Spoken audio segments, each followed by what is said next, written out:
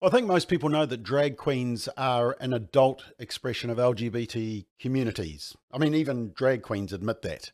They're the latest weapon in the hyper-sexualised and gender culture wars. Strip dancing, sexuality, cross-dressing, sexualised content, adult entertainment. But as I showed you recently, it's now being deliberately targeted at children as a way to promote and normalise sexuality and gender ideology. But would it surprise you if drag queens were now being ordained as ministers in churches? Well, sadly, probably not. Let's check it out.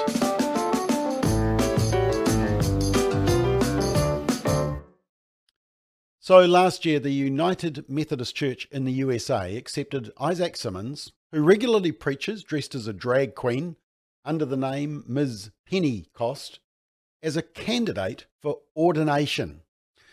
Have a watch. This is a video compiled not by a critic, but by the United Methodist Church themselves on their YouTube channel.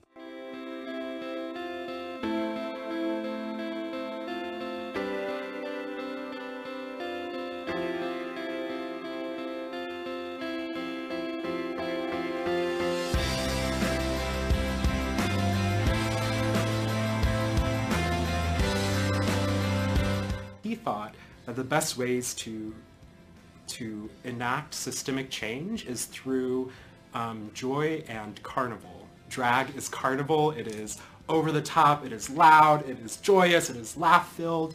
And it is in moments where people on the margins are handed just a little bit of power.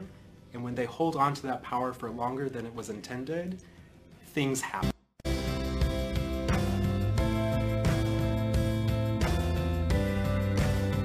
It's about a story of a woman who sacrifices her privilege and her place in life, her comfort, in order to enact great change, in order to stop harm and injustice. I have a duty to use my privilege to do what change I can, no matter if it's uncomfortable or not. It's a divine duty that we all have.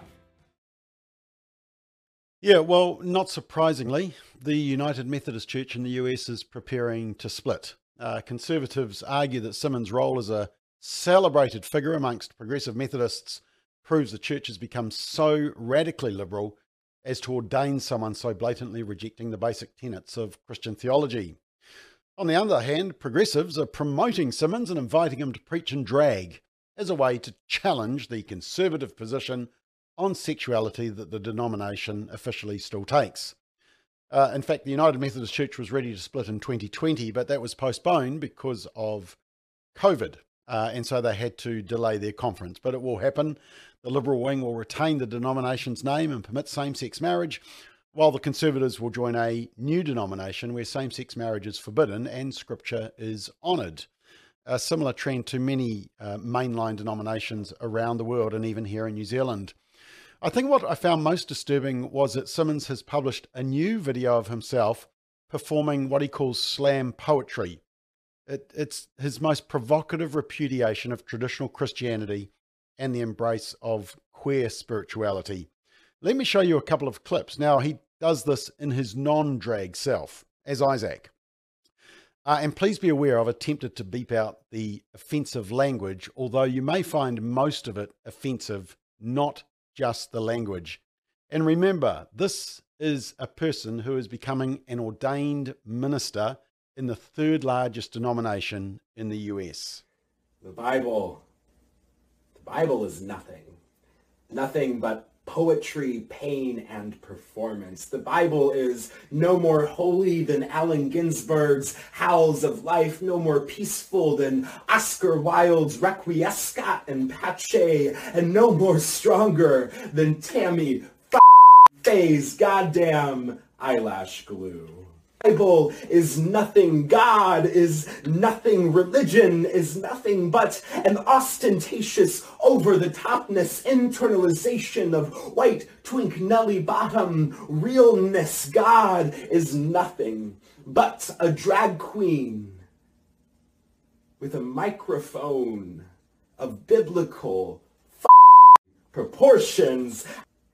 So to the up theology of toxic masculinity, to the ideals of the oppressive regime of legislating crusaders, to the goddamn modern day.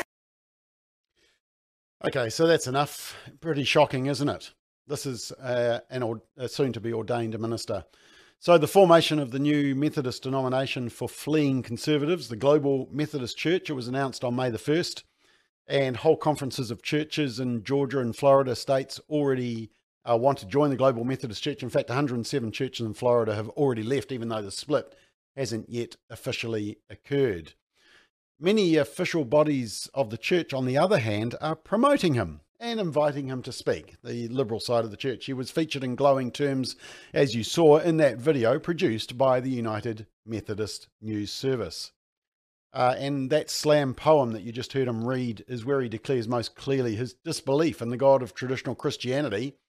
But he's repeatedly preached sermons where he upholds LGBTQ identity as divine, and baptism and repentance are replaced by coming out of the closet. In April, a Southern Baptist pastor, Albert Mohler, the author of this fantastic book, which you must read, We Cannot Be Silent, Speaking Truth to a Culture Redefining Sex Marriage and the Very Meaning of Right and Wrong, he said this: the United Methodist Church decision to make Simmons a certified candidate for ordination was an intentional refutation and revolt against the very order of creation that God has given us, and a direct violation of the clear teachings of Scripture concerning the fact that those whom God has made as men should identify as men. This is open revolt. And of course, you're going to see a division between those who are appalled by it, deeply troubled by it, deeply concerned by it, and opposed to it on the one hand, and those who celebrate it and say that it's arrived far too late on the other hand. Now, just to conclude, and in total contrast, somebody sent me this video just yesterday. It's Lady Maga USA, who goes by the name Rihanna Woods. He says he is a gay man who likes to dress up, much like one would for Halloween or a fancy dress, but without all the sexual innuendo. And he says he's ashamed of the intolerance he's seen in the LGBTQ community. He too suffered with gender dysphoria when he was young, and is grateful that transgender activists didn't get to him when he was confused.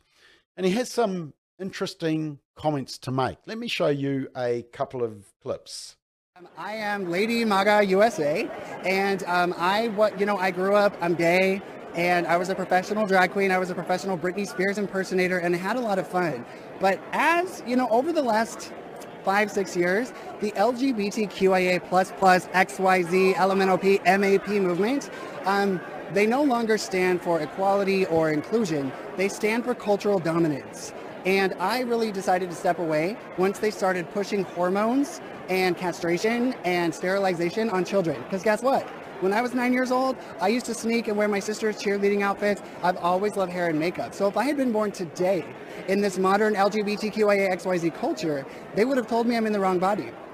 And they could have given me hormones. They could have mutilated me before I was 18 and knew what I was doing. So the reason I stepped away is because all I ask is the freedom to be gay, wear a wig, have a good time. My freedoms end where the freedoms of others begin. And that includes evangelical Christians. That includes people who say I'm going to hell, because I am a free speech absolutist.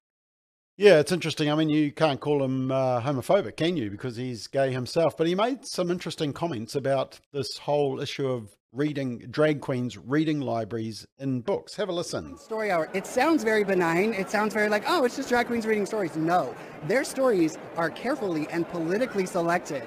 And the stories are all about erasing gender, pushing transgenderism, pushing non-binary, genderqueer doctrine to indoctrinate these kids. It is not about having a good time and doing a drag queen story hour. If they were just, reading neutral stories or whatever, I wouldn't be so upset. But they're literally reading stories about transgenderism to 6-year-olds who are going to get confused and possibly permanently alter and mutilate their body before they're 18. Behind the LGBTQ language of tolerance, inclusion, is entirely inappropriate and manipulative, dangerous material. Like that. You know what? No, I think no child should even have to discuss sexuality or any of that until maybe when they start going through puberty, and then maybe they can talk about it in school with parental consent, with cameras in the classroom and the parents knowing exactly what's going to be presented to their children. Because the modern narrative is that you, as a mother, you don't know what's best for your child. Big Brother does. The state does. And so that's why I stand up against it. And on a side note, I've got... Yeah, interesting. Makes a lot of sense. Look, the hyper-sexualised and gender-confused indoctrination is being targeted at our children in schools, in libraries, and even in some churches that have lost their way.